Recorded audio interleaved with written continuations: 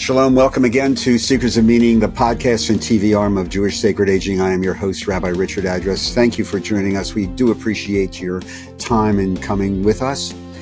You can comment on the show or suggestions by emailing me at rabbiaddress@jewishsacredaging.com, the website, jewishsacredaging.com.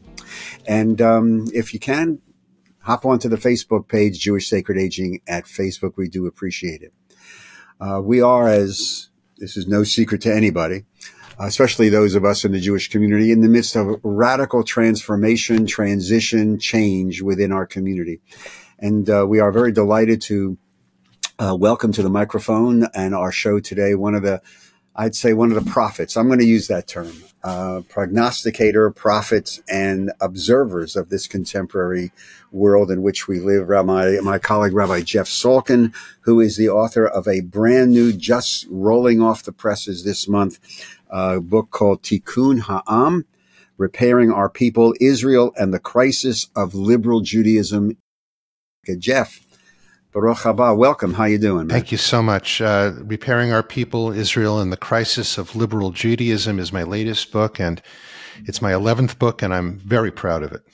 Well, first of all, let me cut to the important stuff since we're recording this a couple of weeks prior. Happy birthday. Thank you so much. Thank you.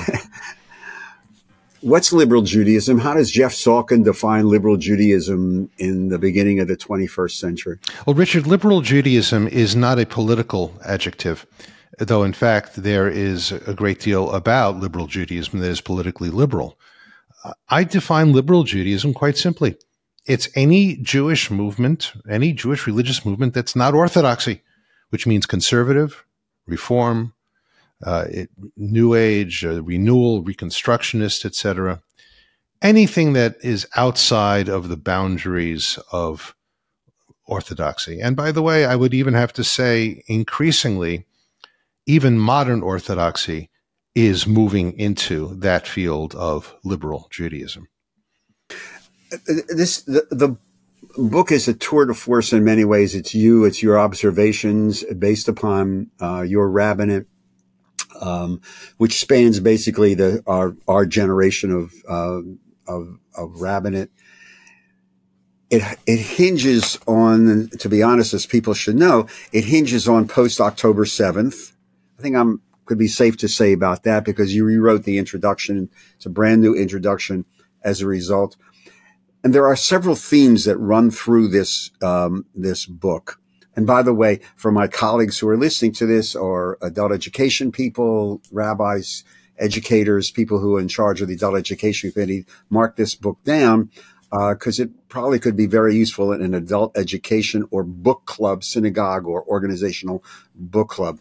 And while we're here, Jeff, Amazon, bookstores, the usual places. Amazon is the best place to find it. It's published by Wicked Sun, which is an interesting imprint.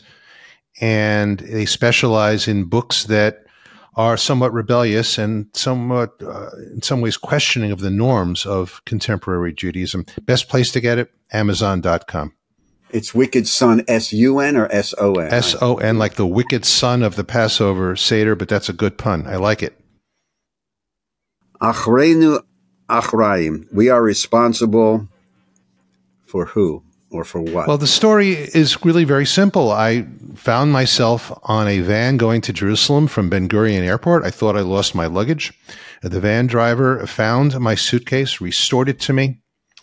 I was so overwhelmed to see my luggage again, believing it was lost or destroyed, that I went into my pocket and to my wallet. I pulled out some shekels. I wanted to give these shekels to him. He said, "Mazet, tip? What is it? You're giving me a tip?" Ain't tip. There's no tip. And then he recited from memory the biblical commandments about returning lost objects to their owners. And then he said, "Anachnu achreim, we are responsible." And that moment shook me. And it made me realize that he did not see me as a customer. He saw me as someone with whom he lived in covenant. And as members of this people, we are responsible for each other. And I dare say that he would have done the same thing had the passenger in his van been a Gentile as well. The theme that I want to bring in is a sense of communal responsibility. And this flies in the face of what so much of my end of liberal Judaism has touted, which is essentially communal freedom and the ability to, if not to make it up as you go along, but to really be untethered from the sources. He was giving me the sources and saying we're responsible for each other, and I deeply believe that. Yeah, this story is pivotal in the beginning of the book with the van driver, and actually is that theme runs through the book as I alluded to. It's a very, very important thing. But I'll call them Salkinisms, but you have this line in here, and I can't give you the exact page number. Quote, liberal Judaism in America has become a consumer product. Is that the worship of autonomy? Is it an acquiescence to a particular political party's platforms? What do you, that's talk about wicked son. That's a really interesting statement that the Judaism that we grew up with has become, quote, a consumer product. What do you mean? Well, what I really mean is this. It's really deeper than a particular political allegiance or even deeper than autonomy. It's really very simple. Synagogues and Jewish organizations now, but because I live in the synagogue world, are very much concerned with market share. And they are very much concerned that their message will go out in such a way that it will attract members. Well, of course, they have to. That's what the economy demands. But when I say a consumer product, it sometimes feels that we are living in a world in which the consumer is king and you can buy and rent whatever you want. Perfect example, in Florida, where you and I both hang out. We have seen the phenomenon, not even of startup synagogues. I happen to love startup synagogues. We've seen the phenomenon of independent rabbis, independent cantors or whatever, who are just available for life cycle ceremonies, not necessarily bringing people into a community, but these are one-off experiences. We have seen, for example, synagogues that have had to roll back their educational requirements in order to compete with other synagogues that are doing the same. It creates a culture not of excellence, which is what we need, but a culture in which everyone gets what they want. And to quote the Rolling Stones, I would say, you can't always get what you want, but if you try some time, you'll find you get what you need. And we have to give people what they need, and we have to trust people enough to know that they will know what they need. So I want to just pick up on this a little bit because, again, in the book and what you're just talking about, there seems to be this tension, and maybe this is part of the repairing of the needs of the community as a community vis-a-vis my needs as an autonomous person. I can do what I want, hence the development of concierge rabbis that you were alluding to. And you have this Ross Dohad line that you quote in the book, which is, and he wrote, quote, faith is an inheritance that you get handed down and have to decide what to do with, unquote. You use that quote in the context of autonomy. Could you just, how do you now at this stage in your rabbinate, writing this book, begin to harmonize the liberal Jewish almost worship of personal autonomy, these are needs of the community? Because go ahead. I think we have to start with the needs of the community. And in some ways, this pushes me outside of the traditional boundaries of Reform Judaism that has really, in many ways, been profoundly centered on the needs and the desires of the individual. In some ways, it's pushing me closer to Reconstructionism or classic Reconstructionism or even classic conservative Judaism in allowing the community to have its voice. I struggle with this all the time. I think of the late lamented Israeli intellectual and author Amos Oz, right, who said, we've inherited a household of furniture from the Jewish past. We must now decide what goes into the attic and what goes in the living room. Now, I will have to say that for me, some of the furniture of the Jewish past should wind up on the street. I'm really not interested in the stuff that denigrates women, that denigrates Gentiles. I'm not interested in denigrating people. But one of the things I've learned in my own life is that stuff that you thought was going to be in the attic winds up in the living room, and the stuff that's in the living room winds up in the attic. And I think it's the voice of the community that helps us figure that out. I don't think Jews can do this alone. And one of the things that I feel very strongly about, especially after October 7th, Richard, is that on October 7th, we Jews realized that we need each other. We need each other for support. We need each other for sustenance, for comfort. But we also need each other in order to do our Jewish stuff.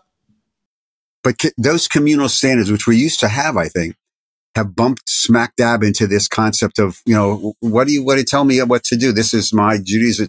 I pay the dues. I can do what everybody who's a congregational rabbi has had this thing of, oh, Rabbi, it's easier for the caterer and the band. Can we move the bar mitzvah service to X time or rather than the time that's in this? Because after all, it's my synagogue and I pay the dues. This is the tension that I think is becoming more and more exacerbated. But post October 7th, do you think that will significantly change? Or do you think this is 6 months, a year from now, it'll be business as usual? I think that there's a great deal of emotional strength and power that comes to us out of this raw moment in Jewish history. And I can't say that too loudly and too strongly, this raw trauma. Well, you were asked to, this no secret, you rewrote the introduction to this book. Yes. As a result of the trauma of October the 7th. I volunteered to do so. The editors were grateful that I did.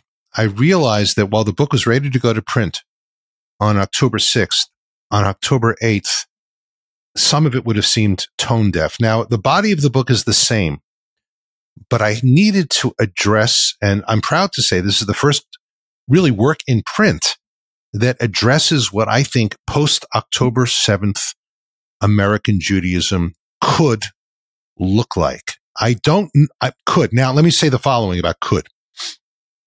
You and I remember the horror that happened at Tree of Life Congregation in Pittsburgh in 2018, in October of 2018, when a gunman came in and during the Torah service killed all those people. It was the worst day of American Jewish history, worst single day. That melts in comparison to October 7th. And I remember going to synagogue in the weeks after that, and there was what I call the Pittsburgh bump. Right. More people were coming out. I've experienced a little bit of that now since October 7th. I don't know how quickly that will go away. Only because mathematically, the trauma is so much deeper. But more than that, the Tree of Life horror was theologically and existentially a one-off. Yes, there were other, of course, anti-Semitic attacks that occurred, and each of them was devastating. But what we have here on October 7th is an existential crisis for the Jewish people. And I just wrote about this yesterday. Who would have expected, Richard, that the pogrom of October 7th would have instigated a full-blown battle in the American culture wars? And I'm talking about this business with the 3 college presidents and what's happening on college campuses and American Jewish parents questioning not so much the value of higher education, but what's the cost-benefit analysis? If they can't keep my kids safe, why am I shelling out $70,000 a year? And not only that, what about our progressive allies? And not only that, what about the churches? So this is a full-blown Kulturkampf, as we would say in Germany, a culture war and a struggle that we are really in the midst of. And I think we can manage this. But here's the thing, you and I know, it's going to take very strong leadership from the executives and the thought leaders of every single American Jewish movement to make this happen so that it trickles down into American Jewish households. So, Jeffrey, you opened the door here, so let's walk through it. Where are the statesmen who are capable? Because right now the community is totally fractured. Where are the statesmen? We talking before, and for full disclosure for people, Jeff and I are friends, and when I'm in Florida, we always get together, and this is being recorded on the week right following the death of David Ellenson, Oliver Shalom. Where are the statesmen? You said it's going to require those types of individuals to help repair the Jewish community? Where are they? Well, I want to say something, first of all, in memory of our dear friend, Rabbi David Ellenson of blessed memory. David was, as you and I have said, not only a thought leader, not only an intellectual, not only a teacher, not only a man of great academic heft, not only someone with a huge heart, but he was a statesman whose influence really transcended the movements and the traditional boundaries of American Judaism across the board. Right. Now, do we have those sorts of people? We have people with those capabilities. I dare say that the president of the Union for Reform Judaism, Rabbi Rick Jacobs, has that capability. He's got the charisma. He's got the presence. He has that sense of style and competence that would allow American Jewry, at least liberal American Jewry, to gather behind him. It's really, it's a question of, will he? I hope he will. You know, it's again, my love of popular culture is, Glinda the Good Witch in The Wizard of Oz saying to Dorothy, you always had the power, my dear. He's got the power. Okay. And I'm hoping that he'll do it because he is the envy of most non-Orthodox movements in this country. Now, can it come from secular leaders? Can it come from Federation leaders? Can it come from American Jewish Committee? Can it come from ADL? Only in a limited sense, because here's what you and I know. All of those secular Jewish organizations are wonderful and they are incredibly useful. But the address for American Jews, forgive me, not a pun, the place where American Jews hang out is still, for most American Jews, at some time in their lives, the American synagogue. And it's got to come from the synagogues. So to push the Wizard of Oz image a little bit more, October the 7th seems to be a popular theme now. Pulled back the curtain. And we find ourselves, at least institutionally, in many cases, alone. How do you think this is really going to be handled? What do you think the implication of is this reality, which is very, very real? You alluded to it. We marched for this. We marched for that. We marched for that. Now we're marching alone. This is only what keeps me awake at night. That and consuming cups of coffee after 9 p.m. Look, without being funny or cute or glib here, I wrote about this in the Daily News and an open letter to our progressive friends. And I basically said, you heard us. Where have you been? We marched with you.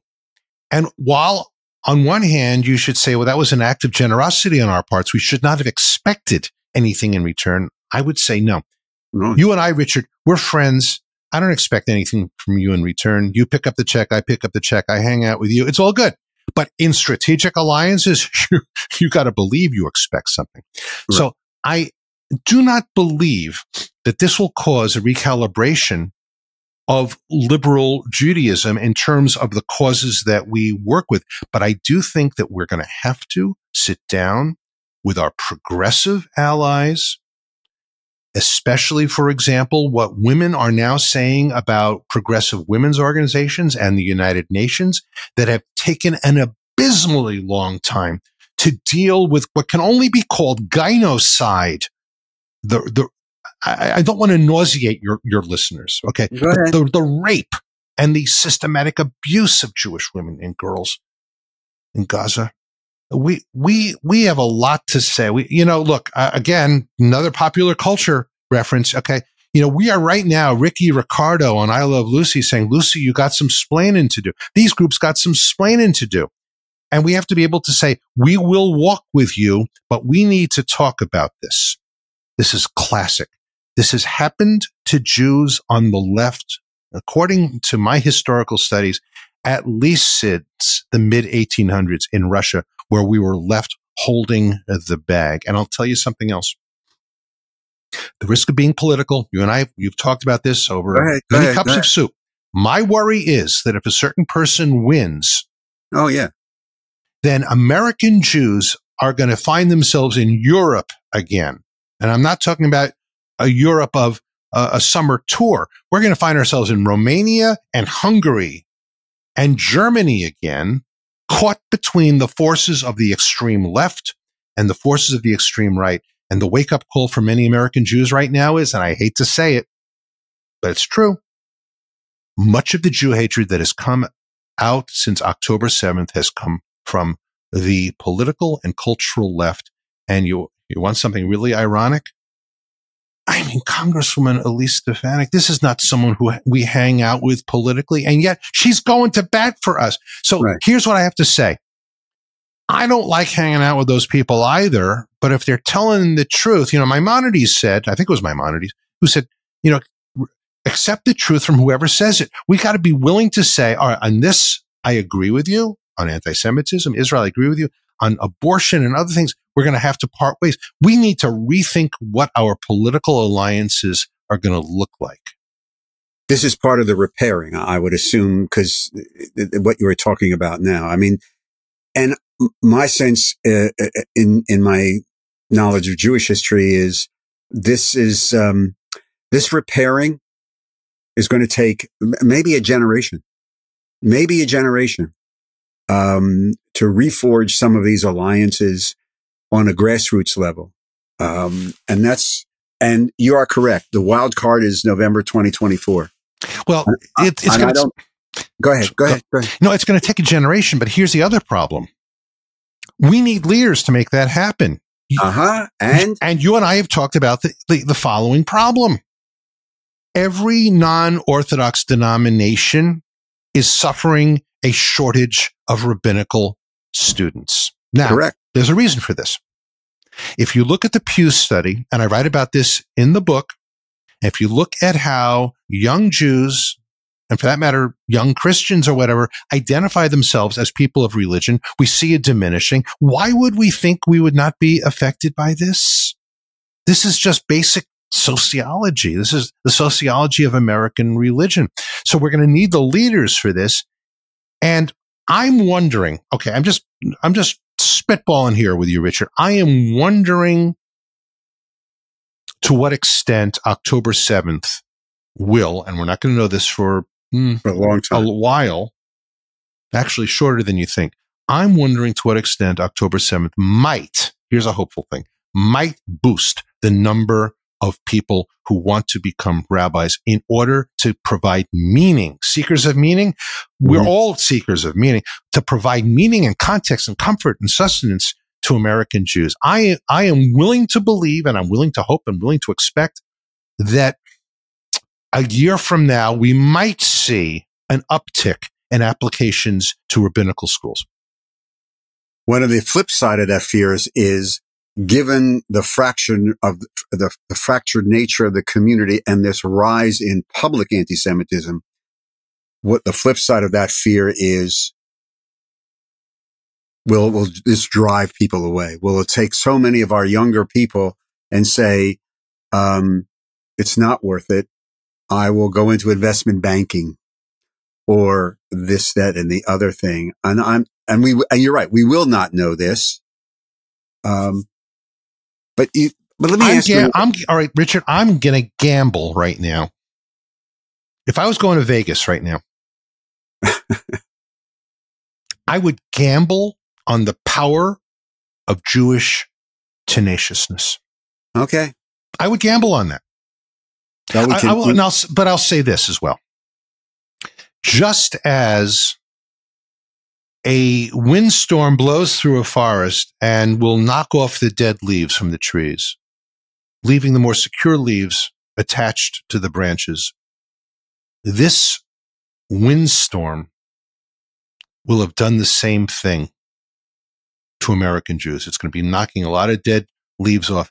But I think that the assimilationist tendency of American Jews might not be as strong as we think it is, only because been there, done that. We've achieved everything we've wanted to in American society. There's nothing to ascribe to anymore. I live across the water. You live across the water from Palm Beach. No Jew wants to be a WASP anymore. Why should we be WASPs when we can live there? Our kids can go to Yale. We've got everything we possibly want. Now, I will say this about the rising anti-Semitism, especially in the Ivies. I don't expect that applications for those schools are going to drop, but I do expect what's going to happen is that many American Jews are going to get there and they're going to say to themselves, is this what we wanted? You know, again, the words of Peggy Lee, I'm just, yes, is okay, that all there is? Is that all there is? Yeah. And Peggy Lee comes into the book too.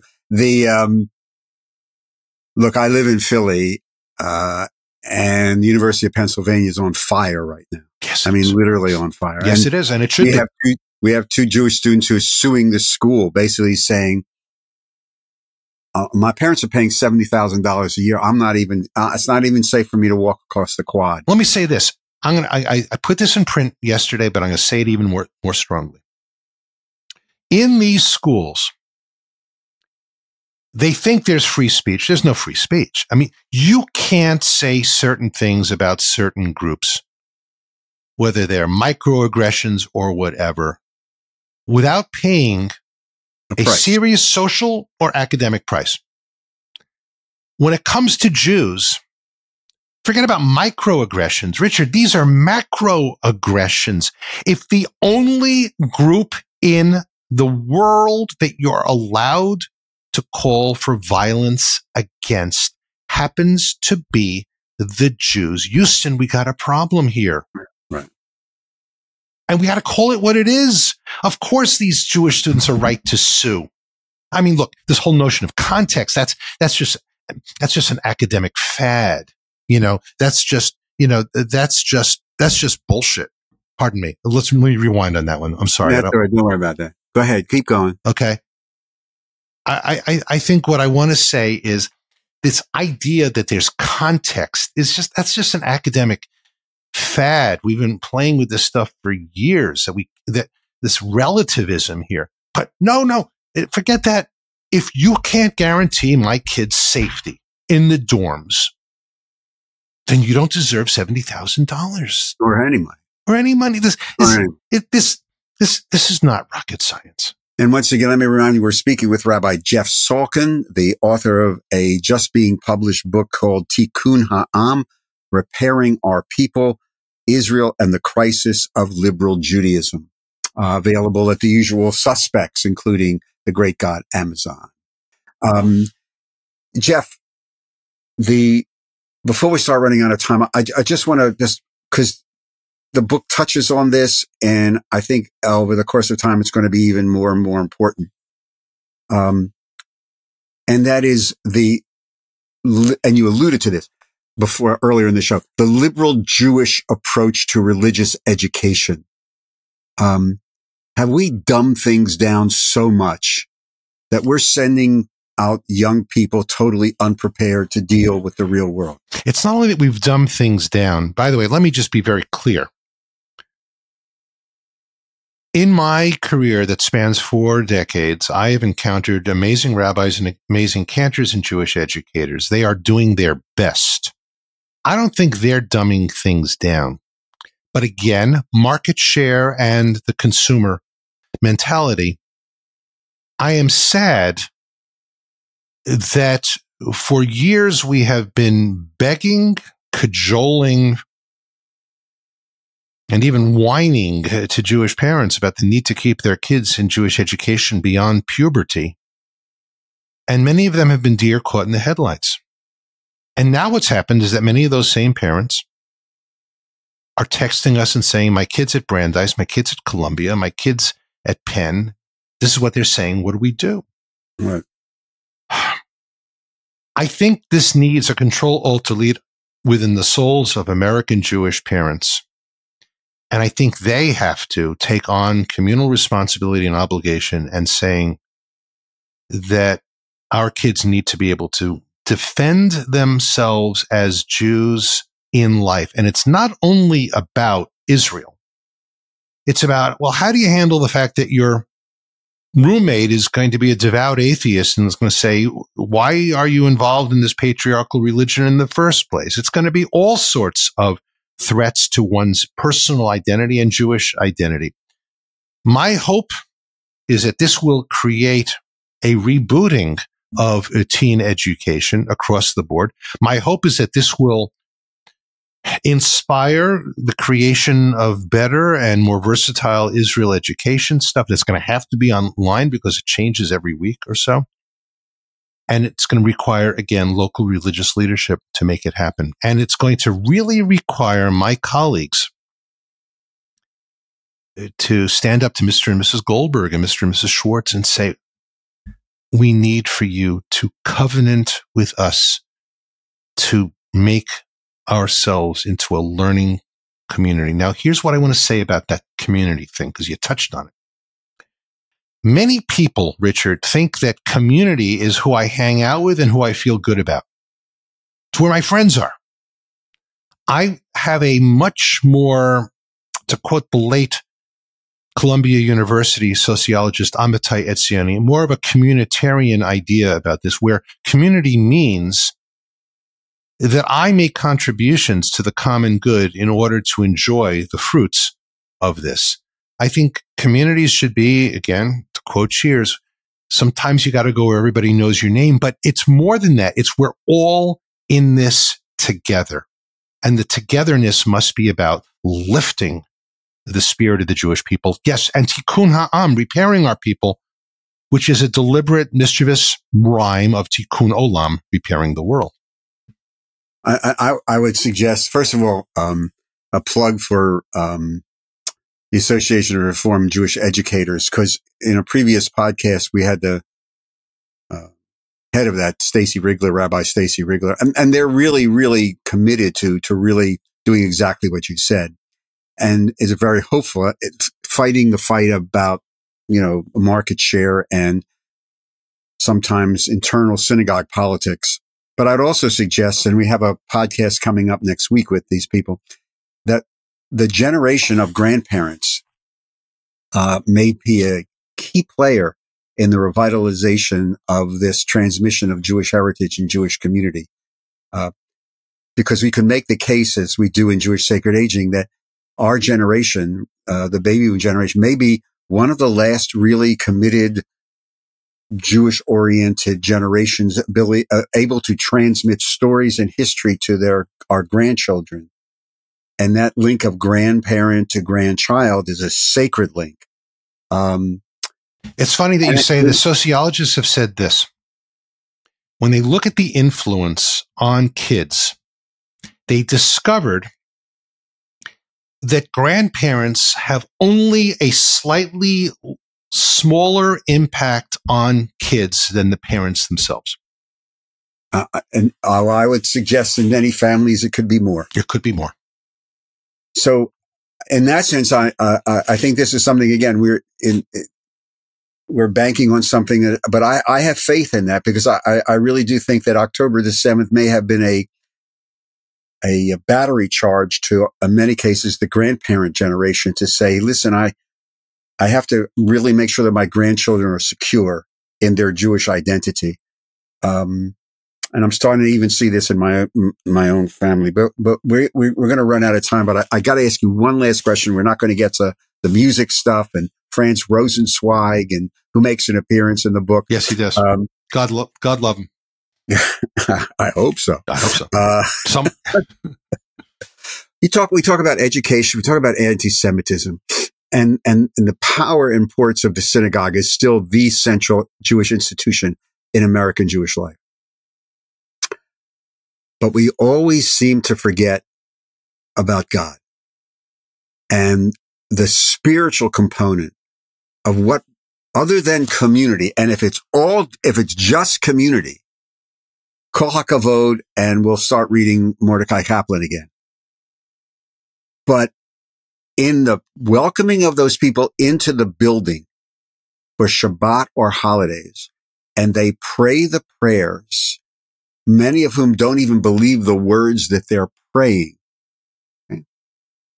In this post-October 7th recalibration of the American Jewish community, where's the role of where's the role of God? Where's the role of the sacred in all of this, Jeff? It's an interesting question, Richard, because the times where I've gone to synagogue after October 7th and I found myself engaged in the prayers, all of a sudden I found that the poetry and the prose of the prayers was speaking to me more loudly than I have ever experienced them before. Who has not made us like the nations of the world? And Aleinu, and I say to myself, this is not the kind of chosenness that God wanted. If God loves us, I feel that love. I feel that the face of God sometimes is hidden, sometimes in eclipse. People have said to me, how could God have allowed October 7th, which is just merely a third cousin of how could God have allowed the Shoah? How could God have allowed the pogroms in Kishinev? As a religious educator, I feel called upon to revise people's perhaps immature views of what God is, that God is Superman, that God could have stopped this. No, in fact, I would say where the spirituality is simply this, that the Holy One of Being endowed humans with the twin inclinations, the Yetzer HaTov, the good inclination, and the Yetzer Hara, the evil inclination, and those struggle within. I'm now going to up that, say that every ideology also has a Yetzer HaTov and a Yetzer Hara. Every nation has within its story those dueling inclinations. And then what God calls us to do is, yes, tikkun, to repair, to even repair the inner life of individuals. You know, there is a holy trinity in this notion of tikkun, which comes from the marketing slogan of an international reform Jewish youth organization. Tikkun olam, to repair the world. Tikkun ha'am, the title of my book, to repair our people. Tikkun atzmi, to repair myself. And I think that we have institutions that deal very well with Tikkun Olam. We've majored in that in liberal Judaism. Tikkun Ha'am, repairing our people. That has often been the signature of secular organizations. It needs now to be part of the synagogue agenda. It's only the synagogue, only prayer, only worship, only study that has allowed us to repair the broken inner pieces of ourselves. And I think we can't have one without the others. Rabbi Jeff Salkin, the author of Tikkun Ha'am, Repairing Our People, Israel, and the Crisis of Liberal Judaism. Thank you very much for your time. Lots more to discuss. We'll do that hopefully in a couple of weeks at 2J's. Amen. And just stay safe, stay well. You too, buddy. And good luck with the book. And really good luck. And to everyone here, I know that you'll be watching this weeks later, but I hope everyone has had a good and as light-filled a Hanukkah as possible. To all of you, thanks, Jeff. All right. To all of you, thank you very much for joining us on today's edition of Seekers of Meaning, the podcast TV arm of Jewish Sacred Aging. If you'd like to help support the work and these podcasts, please go to the website, jewishsacredaging.com, click on the conveniently located donate button, and just follow the prompts. And if you're interested in becoming a sponsor to these podcasts, also just email me at rabbiaddress@jewishsacredaging.com. Seekers of Meaning is produced at the studios of Lubeckin Media Companies in Cherry Hill, New Jersey, and a huge shout out to our producer, Steve Lubeckin. I'm your host, Rabbi Richard Address, and I look forward to seeing you on our next edition of Seekers of Meaning from Jewish Sacred Aging. And until that time, please take care of yourself, everybody. Take care of the people that you love. Hold them, embrace them, and most of all, be kind to one another. Udah, Shalom.